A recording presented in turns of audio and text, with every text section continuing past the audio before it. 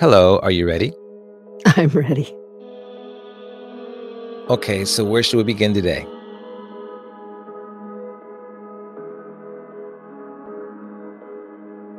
This is episode number 19.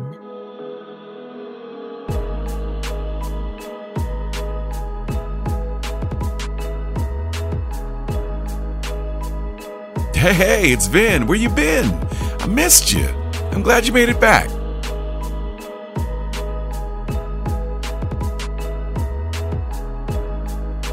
Don't go anywhere. It's about to get real in here. So just lay back and chill. Get naked even and cleanse your mind, body, and soul for the next 17 minutes.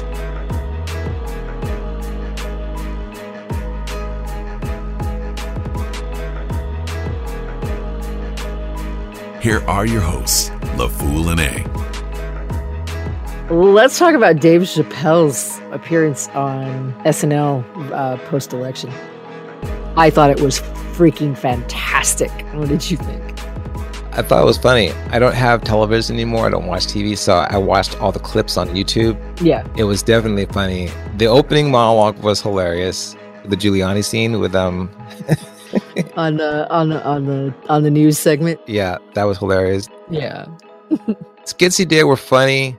The monologue was really interesting. The monologue said a lot. That's what I appreciated about it, because I think now is the time where, yes, we need to laugh, but we also need a big reminder of all of the issues that we are facing as a society here in this particular country, and that none of that has gone away. Who better than Dave Chappelle to just bring it up and throw it in your face and smile very sweetly at you and say, bitch, what are you going to do now?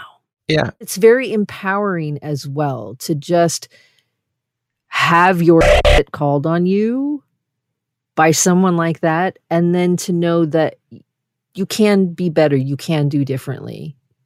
I fully appreciated that. I didn't realize how much I had missed hearing his voice until I watched SNL. Dave Chappelle has always been there. Like the story that he tells about his neighbors. The funniest thing, the other side's neighbor's like, I can't, all I hear is the N-word. And he's like, was that coming from you? That's just the area that he lives in. It's the best thing ever, right? Like, he's able to show you both sides of the coin simultaneously, which is a really beautiful, I don't know, it's a magical ability in my estimation. Like, he's complete magic. So there's one thing he made me think about. I would have liked to see the way this election cycle ended was Trump get clobbered, only because I wanted to see him be like, I'm over it. I wish it all been like California, where I think it was like 65 to 35. I'd have been even happier with like 80% of the country saying no and 20% saying, we want him. Then he leaves on a positive note. It would be nice to have him go out and go golfing, and people look back and go, he was all right. He wasn't bad. It's just really nasty how it's gotten. When bad shit happens, we're not going to have Trump to kick around anymore. No, we're only going to have ourselves. Yeah. He really was the good bad guy, because you can blame everything on Trump. What happens when Trump's not there anymore? Like who do you blame it on now? Blame it on yourself. Even though I am pained to see that this election is basically 50-50, right? Like, Biden right now, he's sitting at 4 million more popular votes. Maybe he'll come out with a little bit more than that, but that's hair close. I want to be sad about it, but it also sort of re-energizes me and kicks me in my ass to say, look, things are not as hopeful and as beautiful as you dumbass girl, thought maybe they were. And there's work to be done on a one-to-one basis, on a community building level, because we are Americans. And the fact that we want to be so mad at each other right now is really sad. The Democratic Party has grabbed up the words of unity and democracy and fairness and, and everybody getting along. But I do think that is what needs to happen. And I'm not coming at that from a democratic perspective. I'm coming from being a human. So far, Trump's base has been rather silent. They're silent because he's not leading. You have to ask yourself, if the person you follow doesn't tell you what to do and you don't know what to do, are they a good leader? If they were proactive for their cause, whatever that might be, without guidance, instruction, and hourly tweets and proclamations from him, then I might have a little more respect for that side of the system, but they don't seem to have that. They seem to have been willing to say, okay, he's silent. He's told us to stand by. We're just going to do that because we don't know what else to do. I don't know. I could be completely off. I'm going to be even more off. Let's take the Republican Party and divide it into 3/3. 1/3 didn't vote. 1/3 very loyal to Trump, and another third voted. But the truth is, if he's gone, I mean, they're really voting for the party, not so much for him. They're voting straight ticket, So he's on task ticket. We got to support that. That third right there, that's just straight ticket, is going to accept the outcome. It's a fair contest. There's a new president. Okay, let's see what he does. The part that didn't vote at all, they're kind of relieved. It's like, they're taking a breath of fresh air, and they're like happy to welcome in the new president. And the part that's loyal to Trump, they're going to be the big unknown. Yeah. Now let's take the Democratic Party and do the same thing, divide them into threes, maybe even quarters. 1/4 of them, blue no matter who, I mean, it didn't matter, they were going to vote. 1/4 would say we're actually loyal to Biden. They really wanted him. That was their guy. They were going to quit otherwise. Another fourth are progressives that only did it because they had no choice. And then another fourth is just, they really didn't, they didn't vote. Which one is really going to be disenfranchised? I know a lot of progressives who didn't vote for Biden. They're still angry right now. You're going to have Trump's base on the right who's going to be angry and come after the administration for every little detail. Mm-hmm. And then you're going to have those on the left, progressives, they're going to come after them. I think that what's going to end up happening is that this new administration is going to get challenged from both sides. Of that 25% that didn't vote, there were Democrats. I think when they start bringing up very solid things like, look, they're not doing this, not doing that, I think the other half that were progressive that did vote for him are going to agree. I agree. Then go, yeah, I voted for him, but he's not doing this, just like he said he wasn't going to. Now you've had the Democratic Party turning against him. Absolutely. The second, the straight ticket Republicans have a reason to hate on him. They're going to. They're looking for it, but they don't have it yet. This is going to turn very fast if they don't do the right thing. And all they're going to have left is the blues, no matter who are going to go back to sleep. They're not going to come out and support him. They're not going to do anything. They never do. They just go right back to sleep. Right. That's what I see is coming up right now. He's in a great spot because he hasn't done anything yet. Let's transition. The question I pose is, do you think Biden is going to be worse than Trump? Right now, the outskirts just say, of course not, but there's no saying that the devil that I have is better than the devil I don't know. Nobody can legitimately answer that question because it's such a broad question. You have to narrow it down. I think in some respects, he'll be worse than Trump in small little categories, and in other ways, he'll be better. I mean, you and I have had this conversation for a long time where I said early on, I think even before we knew who our early Democratic runners were going to be, I said, Joe Biden is the only one that can pull the world back together. He is a statesman in his own right. But then, he was flip-flopping, waffling all over the place. I don't know if I should run. And I'm like, what are you doing? But, you want to run, you got to jump out and jump into it. I always felt like he's a much stronger statesman than Trump. So yes, from that perspective, he's always going to be better than Trump. He's going to govern not by Twitter, which will be a pleasant thing. But when it comes to perhaps starting wars or being more aggressive, then maybe he'll be worse. Maybe we will find ourselves involved in some warlike altercations. Will he be better with, the question of immigrants at the border and kids in cages? Maybe it'll be 50-50 right there because that policy has been around for a long time and Trump handled it in such an overt, heavy-handed way that it seemed a lot worse than, say, what the Obama administration had done. I'm not saying that kids in cages is not a horrendous thing, but it doesn't mean that a Biden administration is going to completely eliminate that, right? And so then is that better or worse than Trump? I don't know. Just focusing on the one thing you just said, kids in cages, separating families at the borders became a policy solely of the Trump administration. So, yeah, they had families in cages before. That's bad.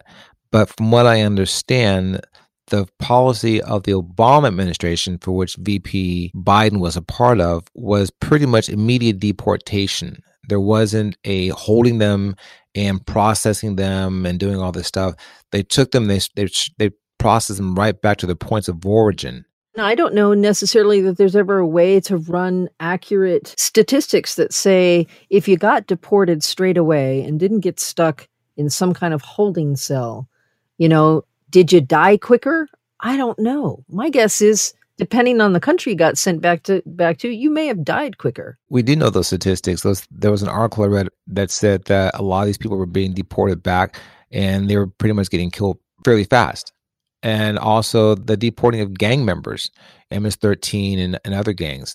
They get shipped back to their points of origin. These guys haven't been in Latin America since they were little kids. And now they're put back into a system and they get hunted by the cops and they get hunted by the rival gangs. And their life expectancy was extremely low.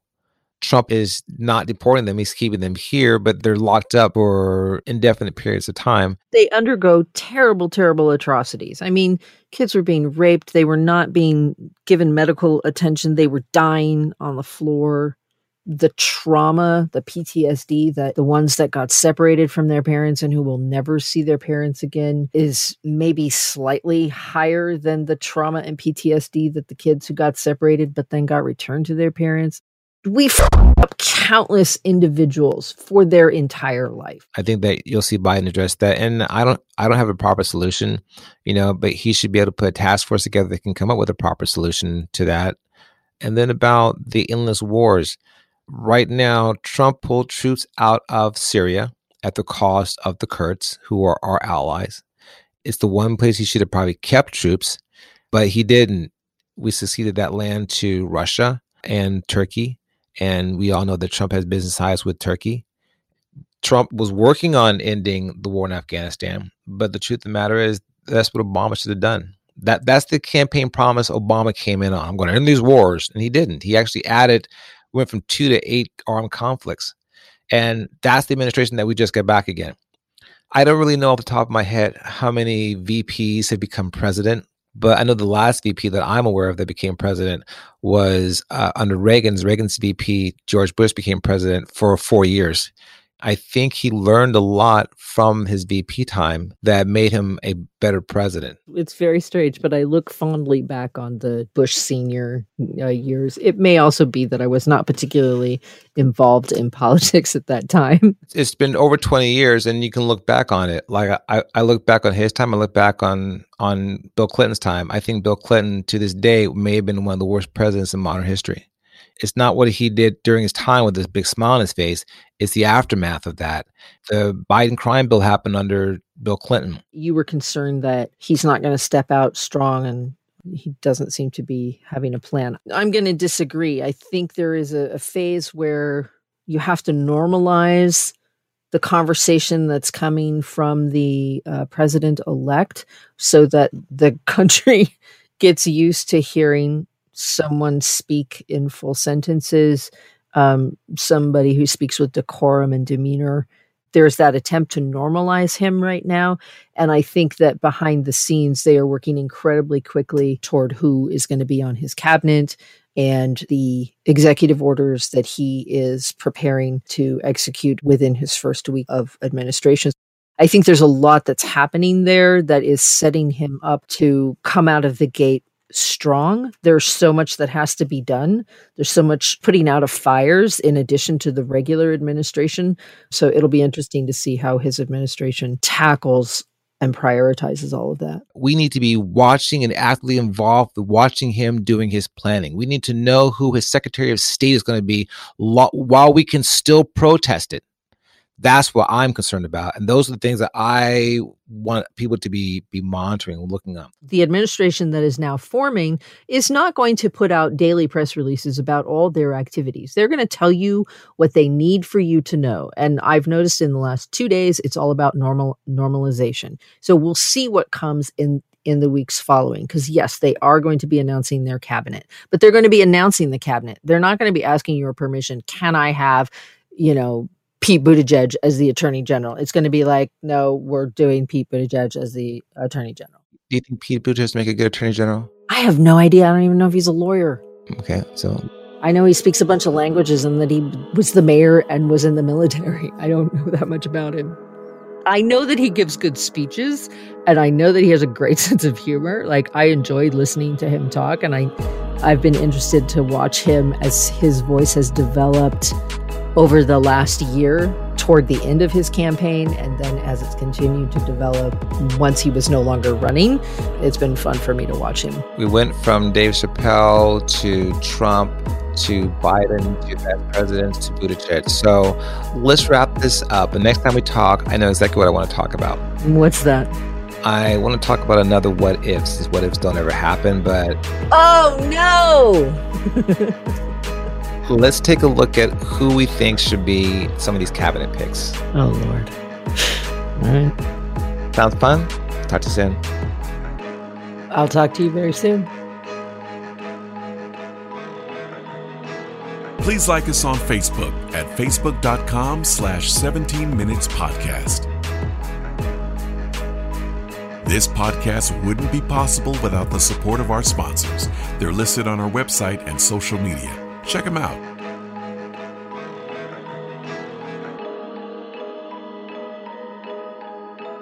Have a blessed Sabbath. Shabbat Shalom.